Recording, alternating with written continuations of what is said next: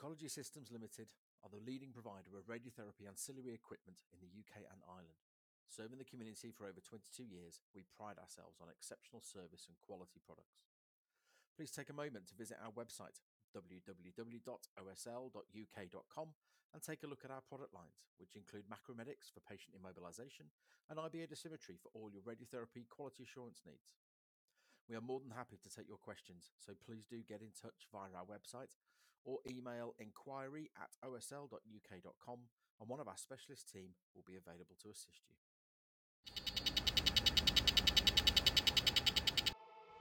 Welcome to podcast number 52. My name's Jo McNamara and I'm joined by fellow hosts Naaman Jolka Anderson. Hi everyone. A big thank you to our last guests, Natasha Parisky, Kylie Shepherd and Jennifer Hart, who discussed the Health Education England Return to Practice scheme and their experiences. If you haven't had a chance to check it out, please do go and have a look. So, we're really pleased to introduce our guest for this evening, Charlie Wardle, and he will be discussing his experience of having cancer and having proton therapy. Charlie, do you want to introduce yourself to everyone? Yeah, sure. Thank you for having me on here.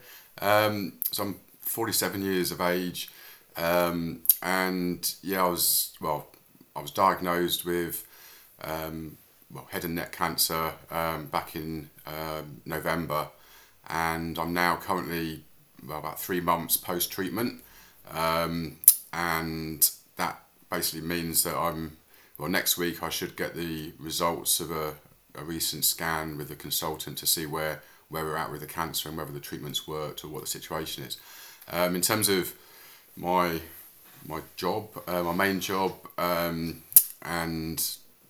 you've asked me about this, I'm known as the mountain coach. That's my business. So I guess as the name kind of implies, I spend a lot of time normally in a sort of non-cancer situation, going up mountains, but also hills, coastal places, basically doing lots of hiking all around the UK, taking people in groups, primarily at weekends, in sort of outdoor adventures and activities. The coaching side is I used to do some sort of coaching, not so much in the last few years, and that's it's not really her fault, but I've got a young daughter, and that means that during the week I've had a lot of daddy duties and stuff. So that will come back. She's going to be starting primary school in September, so I'll get back into some of the coaching aspects, which is more sort of health and well-being related. So that's sort of another hat I've got, is the sort of the health and well-being side. And I also run a charity, or small charity, that I set up called Climbing on Mountain, which is all about sort of health and well-being. But yeah, the mountain coach is my main business, and actually just in the last 3 weeks I've started to get back out again doing some of the hiking. No mountains as yet, but hopefully that will come. So there's a little instruction for me. I need all the help, Charlie, because I go on my 100-kilometre trek with Copperfield Charity in the next couple of weeks. Okay. So when we're off the podcast, I'll be asking for some hints and tips, because I need all the help I can get. Blisters, or avoiding blisters. Yeah, absolutely. So, Charlie, obviously the fact that you've been involved in health and wellbeing coaching and things before means that you're vitally aware of the importance of your own health. Can you explain how you came to be diagnosed? Yeah, well, it was a Monday evening, a fairly normal Monday. I'd just done some hiking and done some events at the weekend. Monday evening, lying in bed, noticed a lump coming up, and that night I sort of didn't sleep that well, and I'm generally not the sort of person to go to the doctors very often, but it was strange enough and sort of quite a large lump that I thought I need to go and check this out. So I managed to make a phone call, explain it. They said to come down, met with a doctor. They were a bit puzzled by it all, said that they would get me in for some blood tests and a scan, which they said was urgent, but again, not really knowing the system, urgent was kind of in a few days' time. Anyway, the next day it got bigger, and I went back to the doctors and saw another doctor, and he then said, I really want you to go to the hospital because I've no idea what this could be. It doesn't really make much sense. 5 or 6 hours waiting in the hospital. Finally saw somebody and they didn't really know what it was. They sort of had a feel, had a check. Then they got their, I think the registrar, someone more senior coming to look at it. They weren't sure. They stuck the thing down my nose, which was absolutely horrendous, really, really painful. And that was more just to check that I was okay to be discharged in terms of my the airways. And one of them said they think it might be a bronchial cyst. And I didn't know what that was, but they sort of said, look, we'll get you in for the scans, a CT scan in the next couple of days, you can go home. But take some antibiotics. So I was then on antibiotics for a week. I think it was a Friday, had a CT scan. And then, I'm trying to remember now exactly, but the following week they then said to me, we want to do an ultrasound and a biopsy. And at this stage, my logical brain was saying, I'm relatively young, I'm fit, healthy, you hear about lumps and most of the time they're benign, it's nothing to worry about. The fact that the doctor has said it's bronchial cyst, which, I Googled and it's like, okay, that's a bit weird, but, it's relatively common. And everything was like, logically in my brain was, it's not cancer, it's just, and the antibiotics seemed to be working in terms of it went down quite a lot. And then anyway, I had, looking back, things started to make sense because of what became obvious was the CT scan had shown up 2 tumours, but no one, at this point I hadn't seen anyone to, explain that or say anything.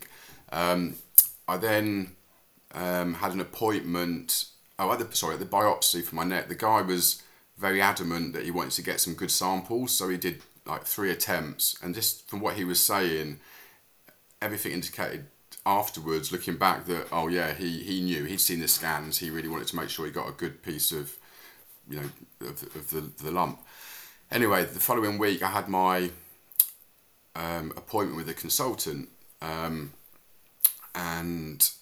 I was told that I may not get the results back because it was roughly a week and it sometimes takes a bit longer, so I wasn't sure what to expect. I went in and it was delayed for about an hour, and then there was 5 people in the room, and at this point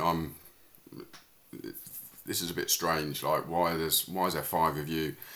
And I don't want to be too critical, but this is actually what happened. The first thing he said to me was, hello, I'm Dr. So-and-so. I want to put the camera down your nose again and have a look. And I was like, having had such a bad experience at the hospital, I was like, whoa, before you do that, can you tell me what's going on? At that point, he just said, oh yeah, sorry, it's cancer, but we think there's another tumour there. And at that point, I kind of lost it for 5 minutes. And then they did put the tube down, this time with anaesthetic, so it didn't actually hurt. And there was a big, well, not big, but a very obvious tumour at the back of my base of my tongue. And then he explained that was he thought that was a primary tumour. The good news was that it's HPV positive, and that the neck lump was a secondary tumour. Now at this point, I'm on my own, just being told, the situation, and a lot of stuff wasn't going in. It's kind of, everything was a bit of a blur, and it was about sort of 5:30 in the evening at this point. And I mentioned my daughter before, 3 years old, she generally eats at around 5. I generally do the cooking for the that food, and then start getting her ready for bed at sort of 6ish. And I was expecting to be home by now, and all these various people in the room were telling me, what the next stage is. Another big thing was we're due to go on holiday. So this was a Thursday evening. We were due to go on holiday on the Monday. First holiday in 2 years. Family holiday, and all I could think of was, apart from, I've got cancer, therefore I'm going to die. Can we go on holiday? which they said, well, no, because we want you to get you in for, MRI scan and PET scans and we want to do a biopsy of the tumour on your tongue. And so anyway, that's kind of how it happened, and that was on the 11th of November, and went home, walked through the door. That was my partner. She'd texted saying, "Are you okay? Where are you?" kind of thing. You're supposed to be back by now.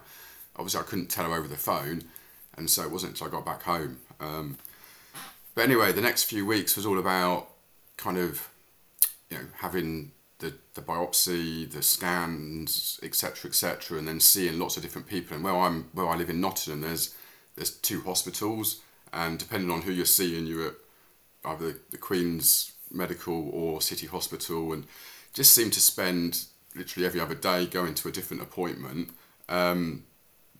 Also trying to sort of process what the hell's going on, and yeah, the first couple of days it was, I guess, just myself just trying to process this, because I was really ignorant in terms of, obviously everyone's heard of cancer and know a few people who've had cancer, but not appreciating that there's so many different types of cancer, so many, different treatments, so many different things. And I didn't know what this HPV thing was either. And I was kind of like trying to process everything, but I'm very good at and very confident if I'm in control. So if I'm relying on myself, I'm very happy, very confident. I'm quite a bit of a control freak, but I like to know what's happening.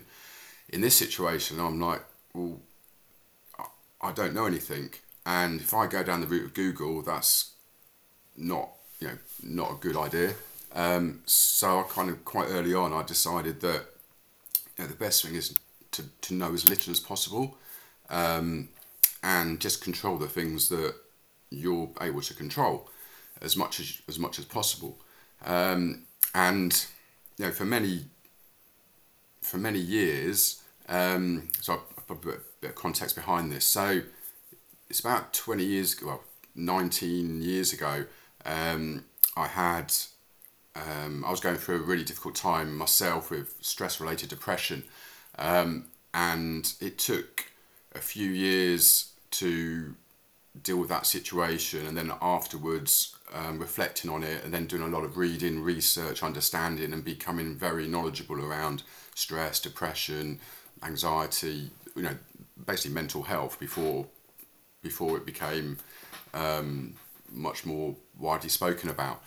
And I used to do a lot of talks and ran courses and written books around the tools and techniques and sort of understanding it all, and the fact that if you do go through that kind of period of your life, if you were able to understand it and develop those tools and techniques, then you become like a superhero in that you can basically deal with anything.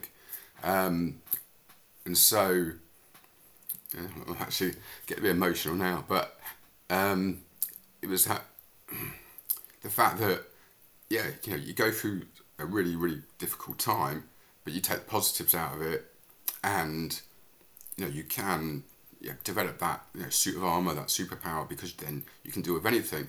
And so for years and years and years, I was kind of I can deal with anything, and trying to get people who were going through difficult times, kind of, look, it is really tough, but actually in the future, it will be worth it in many ways. So I said this might happen. So yeah, when I kept saying to myself, but you can deal with anything. This is just something that you've got to deal with. So work out. Take your time, Charlie. Honestly, it's absolutely fine. Work out how you're going to deal with it. And the big thing was to not think about it too much. And this is this is exactly what's happening now, is because I spent the last 7 months not thinking about it too much.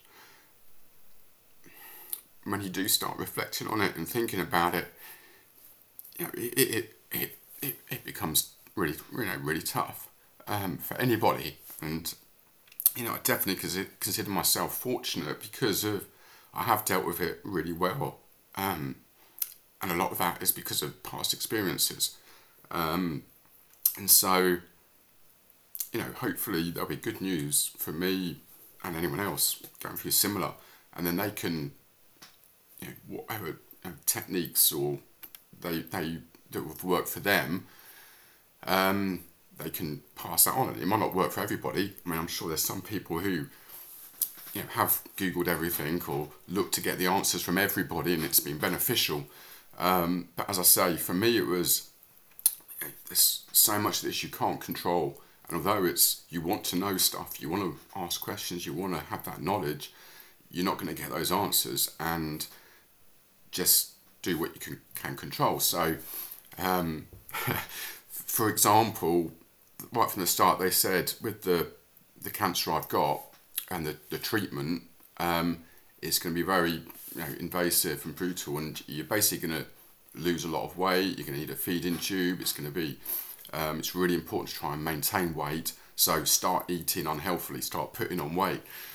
So I did, and to cut a long story short, I put on about 8 kilograms from the time they told me, you know, the diagnosis, to I think it was the 5th week, into the 5th week of treatment, at which point I was just feeling really unhealthy from that perspective. And the doctor said, yeah, maybe you should, just be not, definitely don't put on any more weight.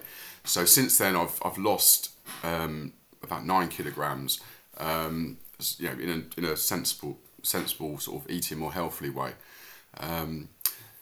So that's, I guess, going back to the original question, which was, you know, when I got diagnosed, the type of cancer it was. Going back to the HPV thing again, I'd heard of it, and I guess my knowledge was more around. I'd heard it in more sort of cervical cancer for women, and the fact that there was a vaccine now they were given to teenagers and stuff.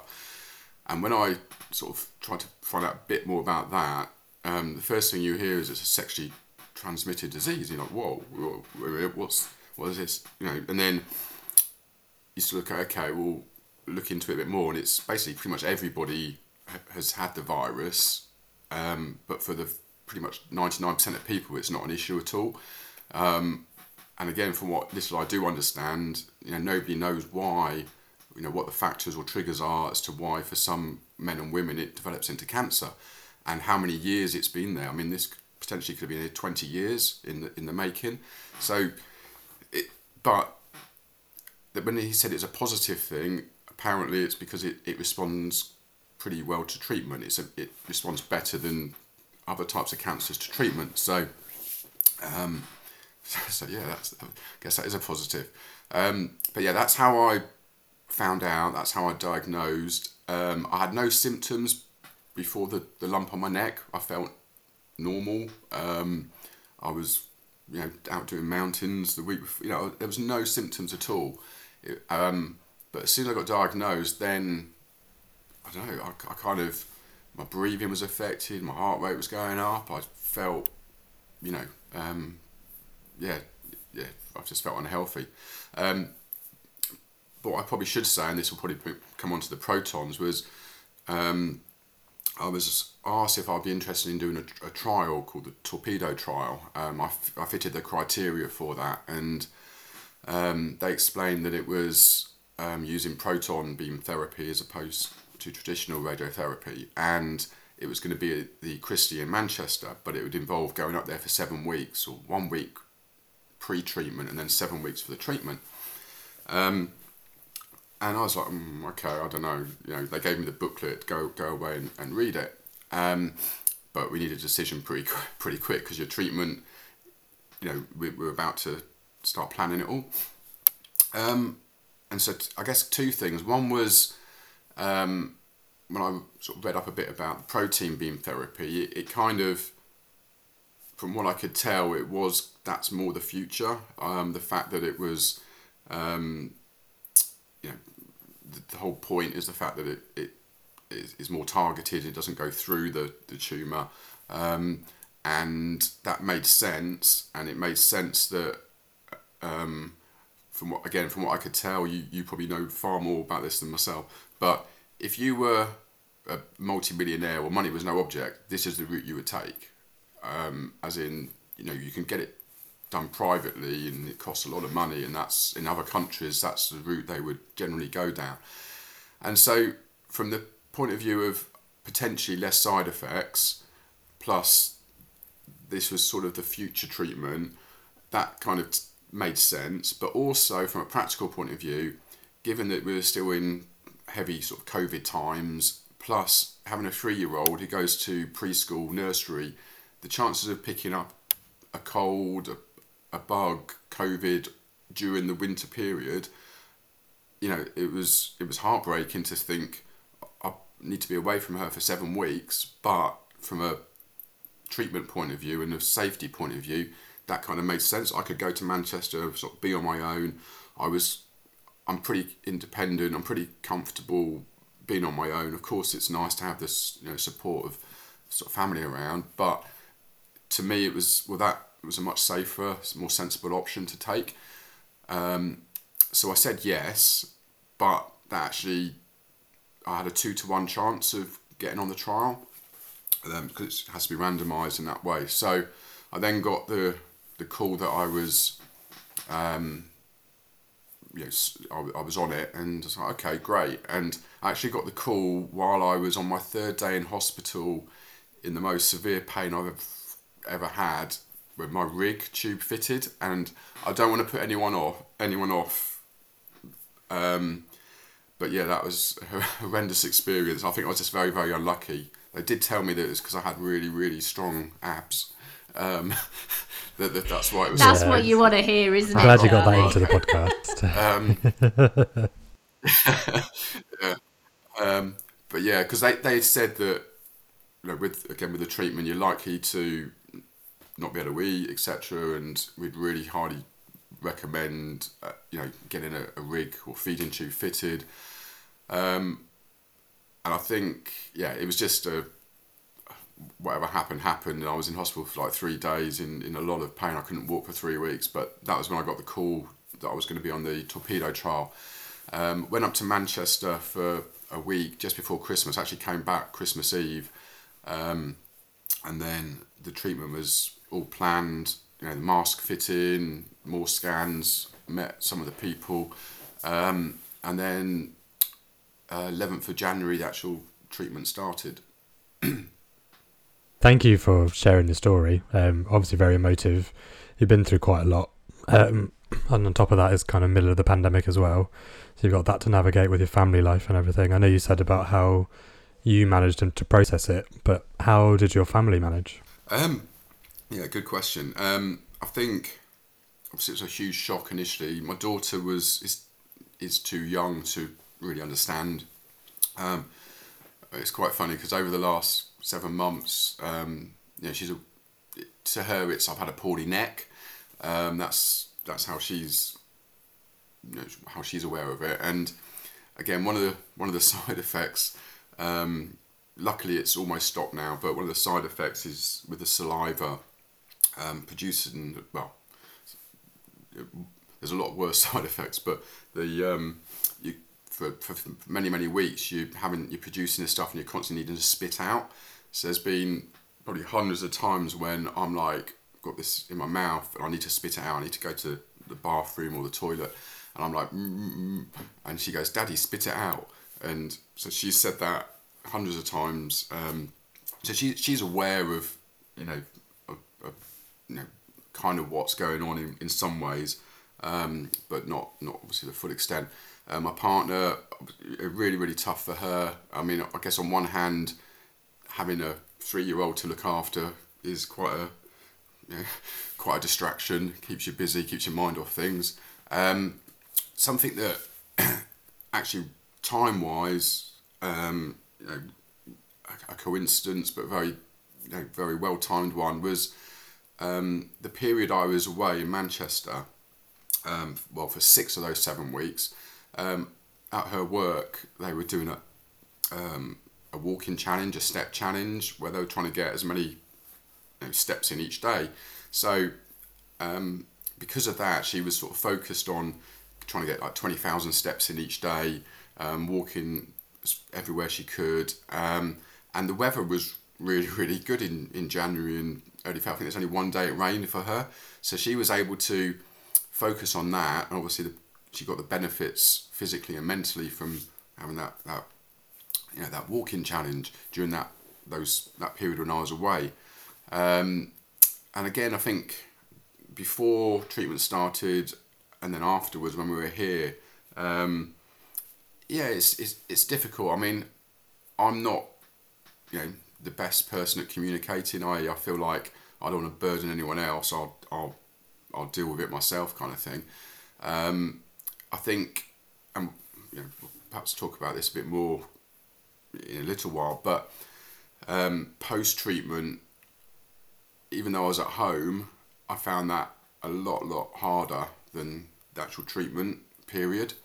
And the last few weeks have improved massively.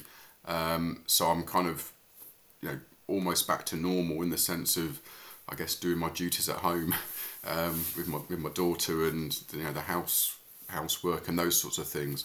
But I think she's dealt with it pretty well. And again, all these everyone's situation is different, and people deal with it in their own ways. But I think it's always important to think about the family members and friends and other people, and how they'll deal with it. One thing I didn't mention, which is important, I made the decision, I think it was a day or a couple of days after I got diagnosed, to put it out there on Facebook. And generally, social media for me is work related. It's about my business, and putting up lots of nice photos of hikes and stuff like that. Plus, since my daughter was born, putting up some pictures of her, particularly sort of just have there for the memories. So I'm not sort of someone who puts a lot of personal stuff on social media, but I felt that it's going to come out, and quite a lot of people already knew about the lump on my neck, and they knew that I was going for for some tests. So I put it out, and it was overwhelming, the amount of support and well wishers. And I guess for a lot of people, they probably won't, do I put stuff on social media or not? And it's obviously a personal choice, depends on lots of factors. But for me, for someone who generally isn't, doesn't need that kind of support or affirmation or kind of, I did find it really genuinely kind of nice. And yes, there was people that you hadn't heard of for 20 years getting in touch, and you're like, okay, fair enough. And I think everyone genuinely means well. A few people sort of, especially the people you haven't heard of for so long, start sending you lots of messages. You're like, well, I'm kind of back off a bit. But I kind of, as I say, I found it in that particular time very supportive and beneficial and helpful. And then I kind of was getting a lot of messages as well, and I just felt the best way of dealing with this is just every few weeks do an update, a general update. Yes, there's a few people that I'll message, and it's more personal, but it was so those updates, I think for a lot of people, they found it interesting, or they wanted to know what was going on in a nice way. And for me, it was feeling that people did generally wish me well and were very supportive. So that surprised me a little bit, in that I found that a lot more, I guess, helpful than I thought perhaps I would have done. And that kind of does drop off a little bit as time goes on. but I'll say this now. We might discuss it in more detail, but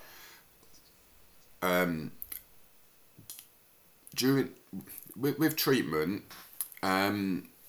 from this just purely from those social media or friends and people, associates, you get a lot of support and well wishes. When you put the photo up of ringing the bell and you say, treatment's finished, I'm sure at least most of them, no matter what you say about, the recovery is really going to be really tough and it's several months before I find out, they think that's it, that's done now. And the amount of likes, messages, support does drop off. And I guess that's lack of understanding of the situation, and obviously different types of cancer, different types of treatment. But it was very noticeable that, you're back home now, your treatment's done, oh great, well done, and that's it. And that's kind of, and we'll definitely come on to this, that's kind of also how it is from the hospital, doctors, nurses, radiographers, that point of view as well. It kind of, everything stops once treatment's finished.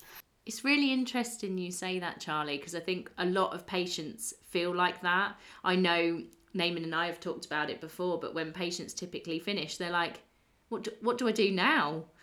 And the fact that you've kind of linked that social aspect of people starting to disengage with you and asking how you are and kind of being that supportive aspect in your life on top of the medical distance that you have, that's really interesting that it all kind of combines together and almost makes it more visible. Yeah, I mean, and I don't think anyone means to be like that, and I think it's just, unless people really know what you're going through or look in more detail, they assume, oh great, treatment's done, brilliant, yeah, well done, you've got through it. And even a few weeks ago, when I did my first hike back, I put on it, after 6 months, I managed to do my first hike, I'm absolutely shattered. Someone had to carry my bag, but I'm out there.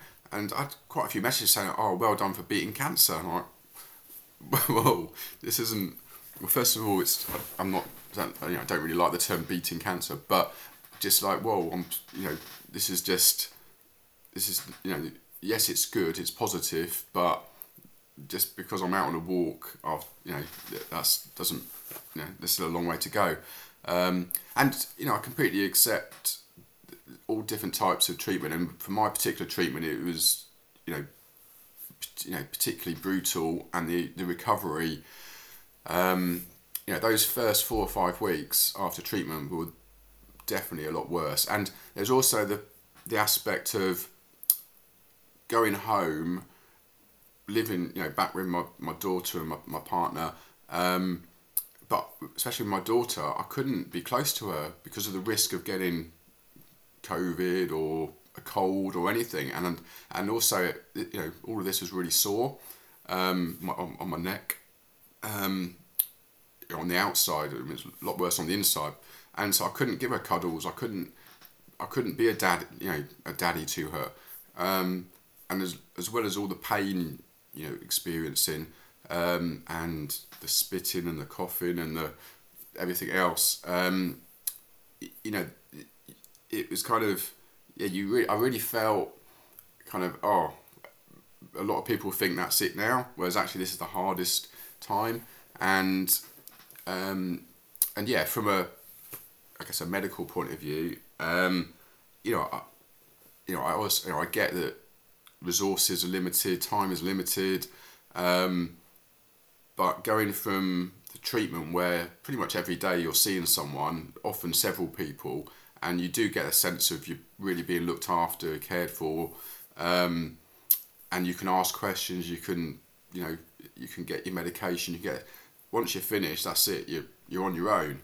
And I had a 2-week appointment with a nurse, a dietitian, sort of half an hour sort of catch up, after 2 weeks, and then I saw my consultant after 6 weeks for a quick catch up, and that's it. Everything else you're completely on your own. And if there's one, I don't know, the two main things that in my experience, if there is any way of improving the side of it, is the thing that the main thing is there was a lack of personalisation. And again, I don't know what the answer is. There probably isn't an answer, but I must have seen 100 different doctors, nurses, radiographers, etc., etc. Every single letter I got for an appointment, the person on it, I never saw that person. It was someone different. It was kind of like I almost, after a few times, I almost expected who am I going to see this time? It was somebody different, and they didn't know me. They had to repeat stuff. You weren't sure if, like, well, they just read my file now or who they, and it kind of felt really non-personal. And right from the start, I was kind of, if I did allow myself to try and be positive in my thinking, and think of like, you know, X number of months down the line, it's all going to be okay. It's like, well, who do I thank? And I have no idea who I would say thank you to, because there's been so many different people. And so from a patient's point of view, you just feel like you're just another number or letter or whatever. But also from a medical professional, doctor, a nurse, or a doctor, whoever, they aren't getting that reward or the appreciation, or that, someone's coming up to them and thanking them and saying, because, everyone, well, not everyone, but most people, there's a lot of factors as to why they do a job. It's interesting, the money, the people, but getting some satisfaction and feeling like you've made a difference. And if you're getting someone coming up to you and saying, "Hey Joe, I really want to thank you for what you've done here," it works both ways. And I just feel that I don't know who I would thank. And from all these different people I've met over the last 6-7 months, they're not getting anything back, appreciation back from the patient. So I think that's the biggest thing for me. The other thing then is post-treatment, that huge difference between, you do feel, because you're seeing someone on a daily basis for your treatment, and up at the Christie, I'm not sure if it works similar at other places, weekly you have a catch up with a doctor. It might not be the consultant, but it'll be either a consultant or a doctor. It's perhaps a bit different because I was on a trial, but we had lots of bloods taken, so seeing someone there.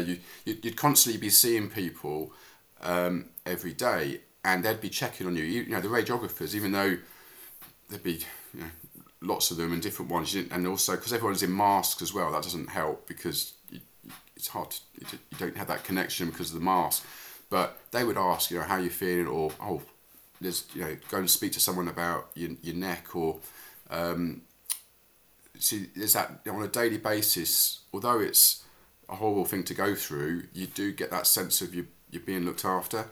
Whereas there's you're finished now, and again, because I was up in Manchester, the Christie, for my treatment, but back in Nottingham for the post-treatment, you just don't know who to speak to or who to call, and again, like I mentioned before, I'm not someone who'd want to make a fuss, but some of the pain you're going through, and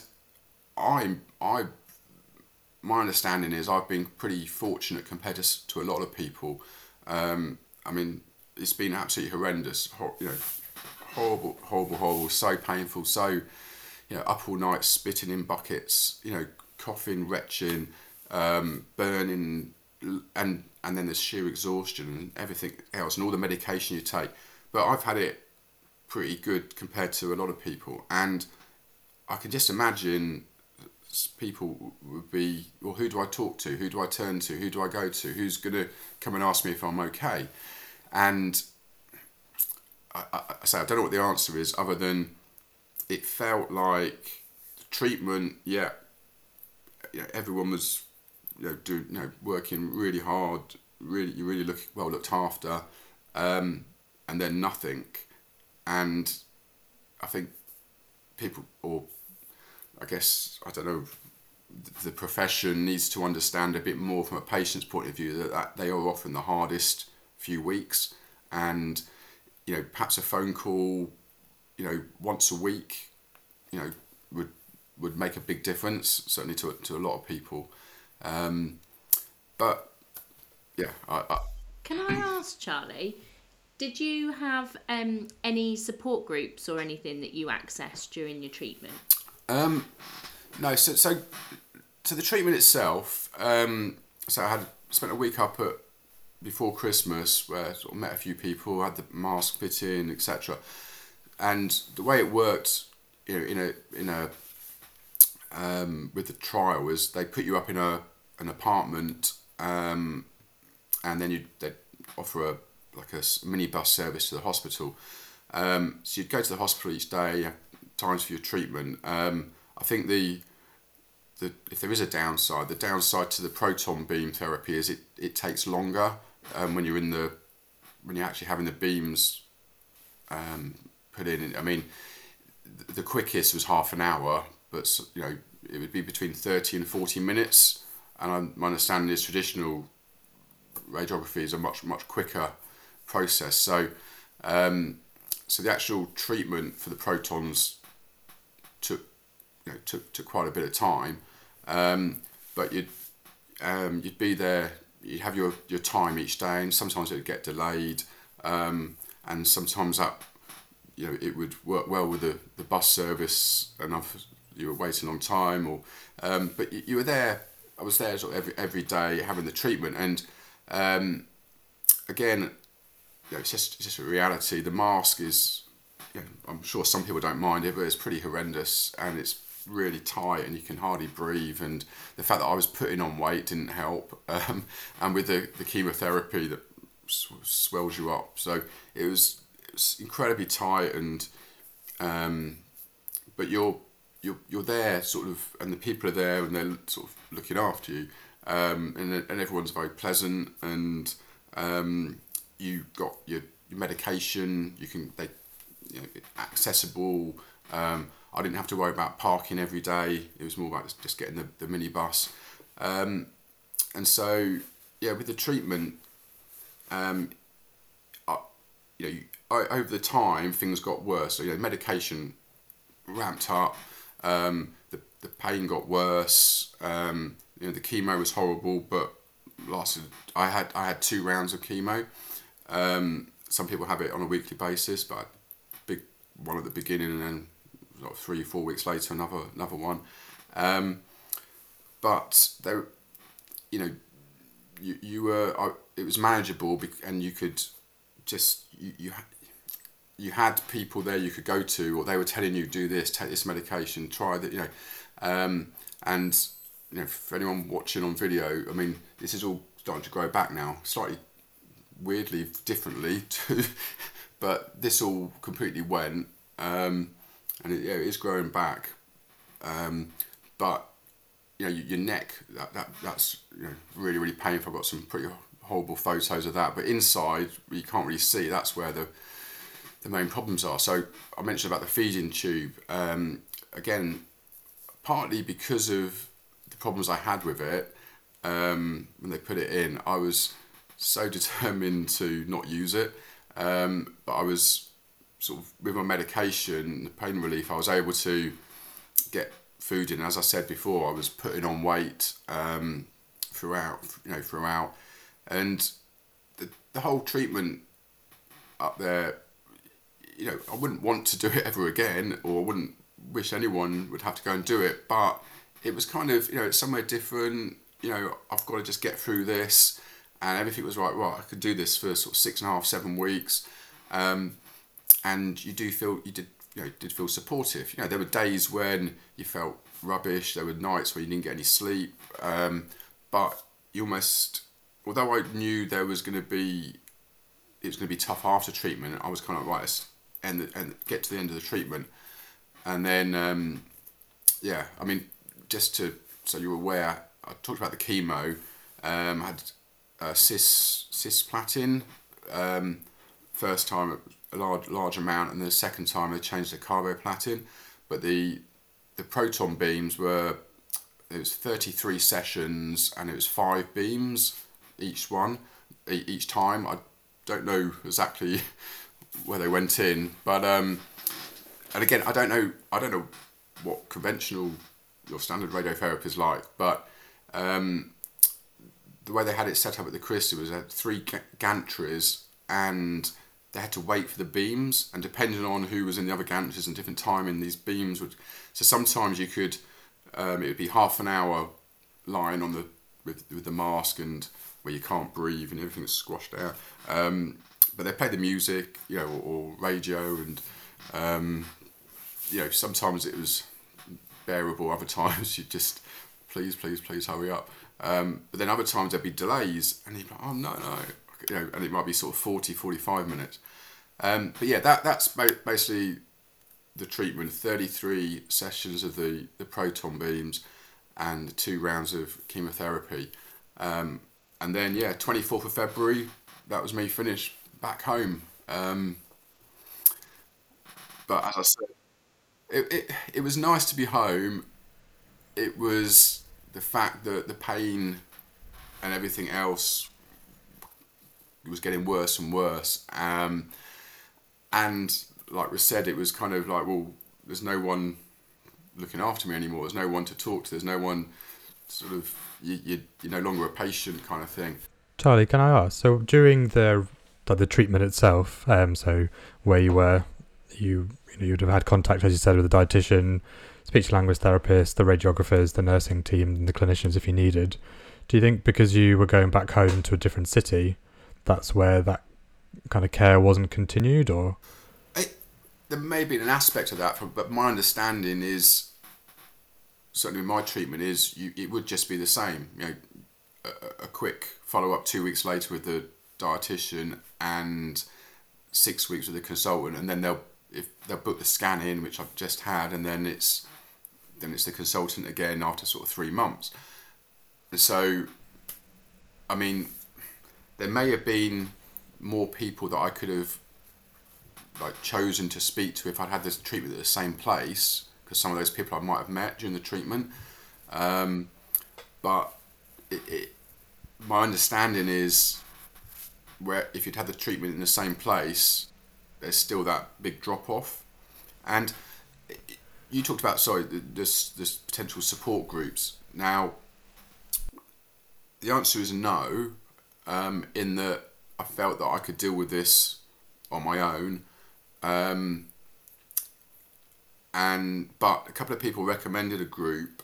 I'm not going to mention it, but it was a group on Facebook, and I found myself looking at it. I still find myself going onto it, but it kind of, to me, comes across quite negative, in that it's mainly people, I've got this problem, and again, for those people, or for a lot of those people, it's probably really, really beneficial, and they might be getting some good advice or stuff. But for me personally, I didn't think it was going to be any benefit. It's not beneficial for myself hearing a lot of negative stuff, and I didn't feel I could help them, because I'd want to be more positive if I was going to be that. Or shouldn't you be?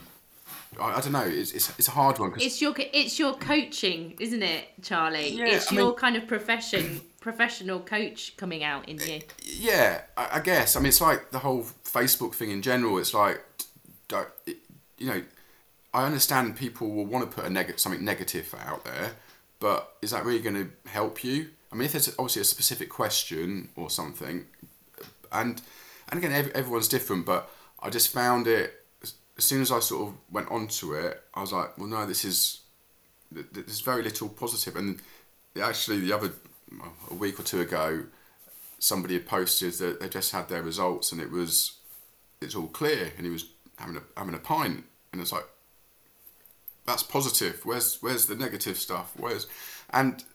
It shouldn't be like that. And I say I completely understand.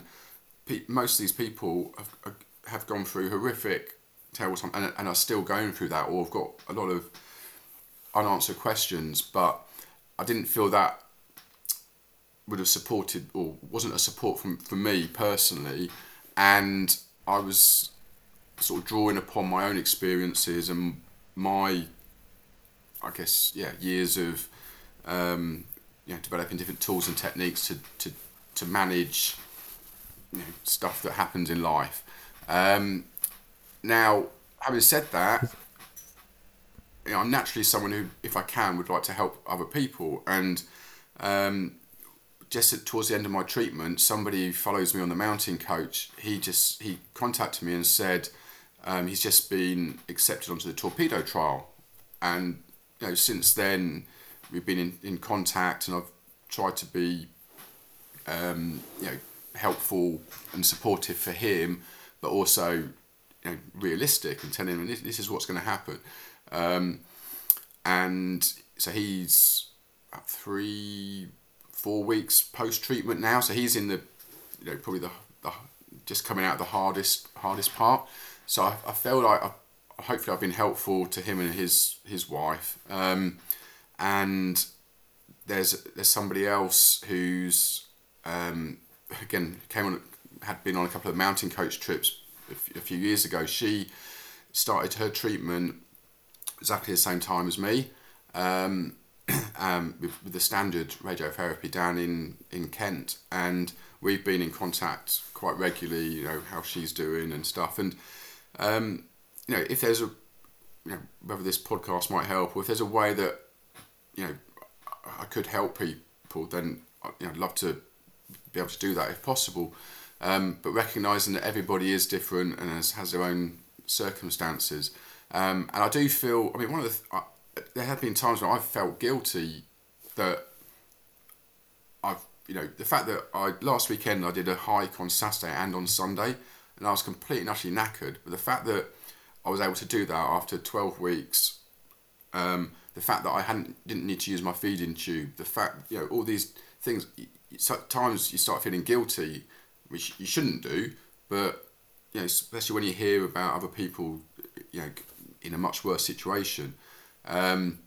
So there's that element as well. So in terms of support groups, I think you've got to be, you definitely need support. Like I mentioned before, I was surprised how much it did help putting up videos or updates on social media and getting that support back.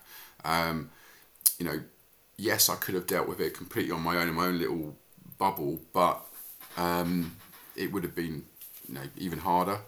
But I think an individual needs to find out for themselves what works for them, what support groups they have got. I was aware of Maggie's. I went to the one in Manchester just as being curious. Someone had mentioned it, so I went for a walk one day and saw it, and it was a lovely building. They seemed really nice, but it wasn't something I felt I needed. But I think a lot of people do find that, find them very, very helpful. So I think, like with anything, but particular, cancer and the treatment and recovery, then trying to find the right support is really important. I think what you said about the external validation is very interesting, because as children, adults, whatever, we all seek some sort of external validation for something we've done. But for someone like you who's been through something like depression before, that is an internal mental battle. You can't see that on people.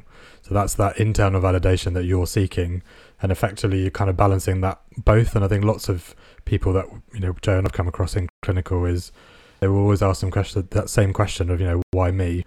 And unfortunately you can't always answer that question, especially as a healthcare practitioner, but also as you. So kind of seeking help from other people is obviously help. It's going to get you through it in some way, even if it is, I managed to cook something by myself today, or going for a hike, like you said. That's that external validation that keeps pushing you.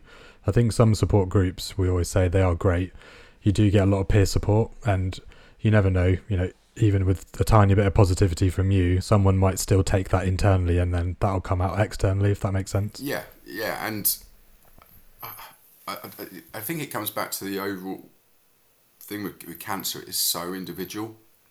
The type it is, the treatment, your circumstances, and you've got to find what works for you. I mean, and going back to the depression, there's a lot of generic things you can talk about and say and advise, but actually you've got to find what are the factors and triggers that are causing it in the first place, but what are the individual tools, techniques that are going to work for you, you know, to manage it and then to deal with it and to become, I mean, you hear a lot nowadays about, you know, how it's an ongoing thing, and anyone with, you know, genuine sort of depression, you have to manage it on a daily basis. But if you've got the right tools and techniques and you keep doing it, it becomes a habit, and it just becomes second nature to deal with that or to recognise any issues. So it doesn't take over your life. You're just sort of managing it like you manage anything, you know, as normal. But it takes time and effort and that knowledge. And say with the cancer, I think the fact that I'll mention this now because those first couple of days I was sort of going for walks, just trying to process everything, just trying to get my head around it all. And the fact that, you know, again, I guess it's lack of understanding, education, ignorance. As soon as they mentioned you've got cancer, the initial thing was, I'm going to die. It was, you know, it's only, I still haven't even looked at this, but it's only sort of second, third hand. People have mentioned that actually the success rate with the type of cancer you got is sort of, you know, 80% plus. You know, it's quite a high. But again, it's kind of, well, yeah, this still means other people, you know, there's people are going to die. But it was the fact that, you know, trying to process every single possibility. And one of the thoughts I had, just for a very short period, was, okay, if I'm going to die, it will make it easier if I can get into that place I was 19 years ago where I didn't want to live. And it was like, how do I do that? Trying to sort of, you know, process, well, if I, you know, get into that same place, then it will make it easier. And then, you know, we're in a very short period of time. It's like, well, that's just complete and utter nonsense. I mean, what are you talking about? But you know, it's the sort of thing of just trying to process every element to it. And then it's like, my conclusion after those sort of 2 days was, yeah, don't Google stuff. You just have to let it go, in terms of you have to allow the doctors, the experts, the radiographers to do their job, trust the process, and focus on, you know, what you can control and what you can do. And that would be my best advice. Is there's a lot of stuff out of your control, but there's a lot of stuff, you know, within your control. So, you know, if you just got to allow, you know, just got to have faith in the doctors and the nurses and everyone else, that they're doing their jobs. And you know, there might be times when you think they're not, and then you might be able to challenge it, and you should challenge it. But, you know, when it comes to this, I've got, you know, I'm quite skilled or knowledgeable or qualified in lots of other areas. I've got no understanding of proton beam therapy and what type of chemo you should use and all of that stuff. So, you know, you just got to trust it, and because what else can you do? Oh, Charlie, thank you so much for talking to us. I appreciate that it's not easy, especially given how soon after your treatment it is. So we so appreciate you sharing your experience with the listeners.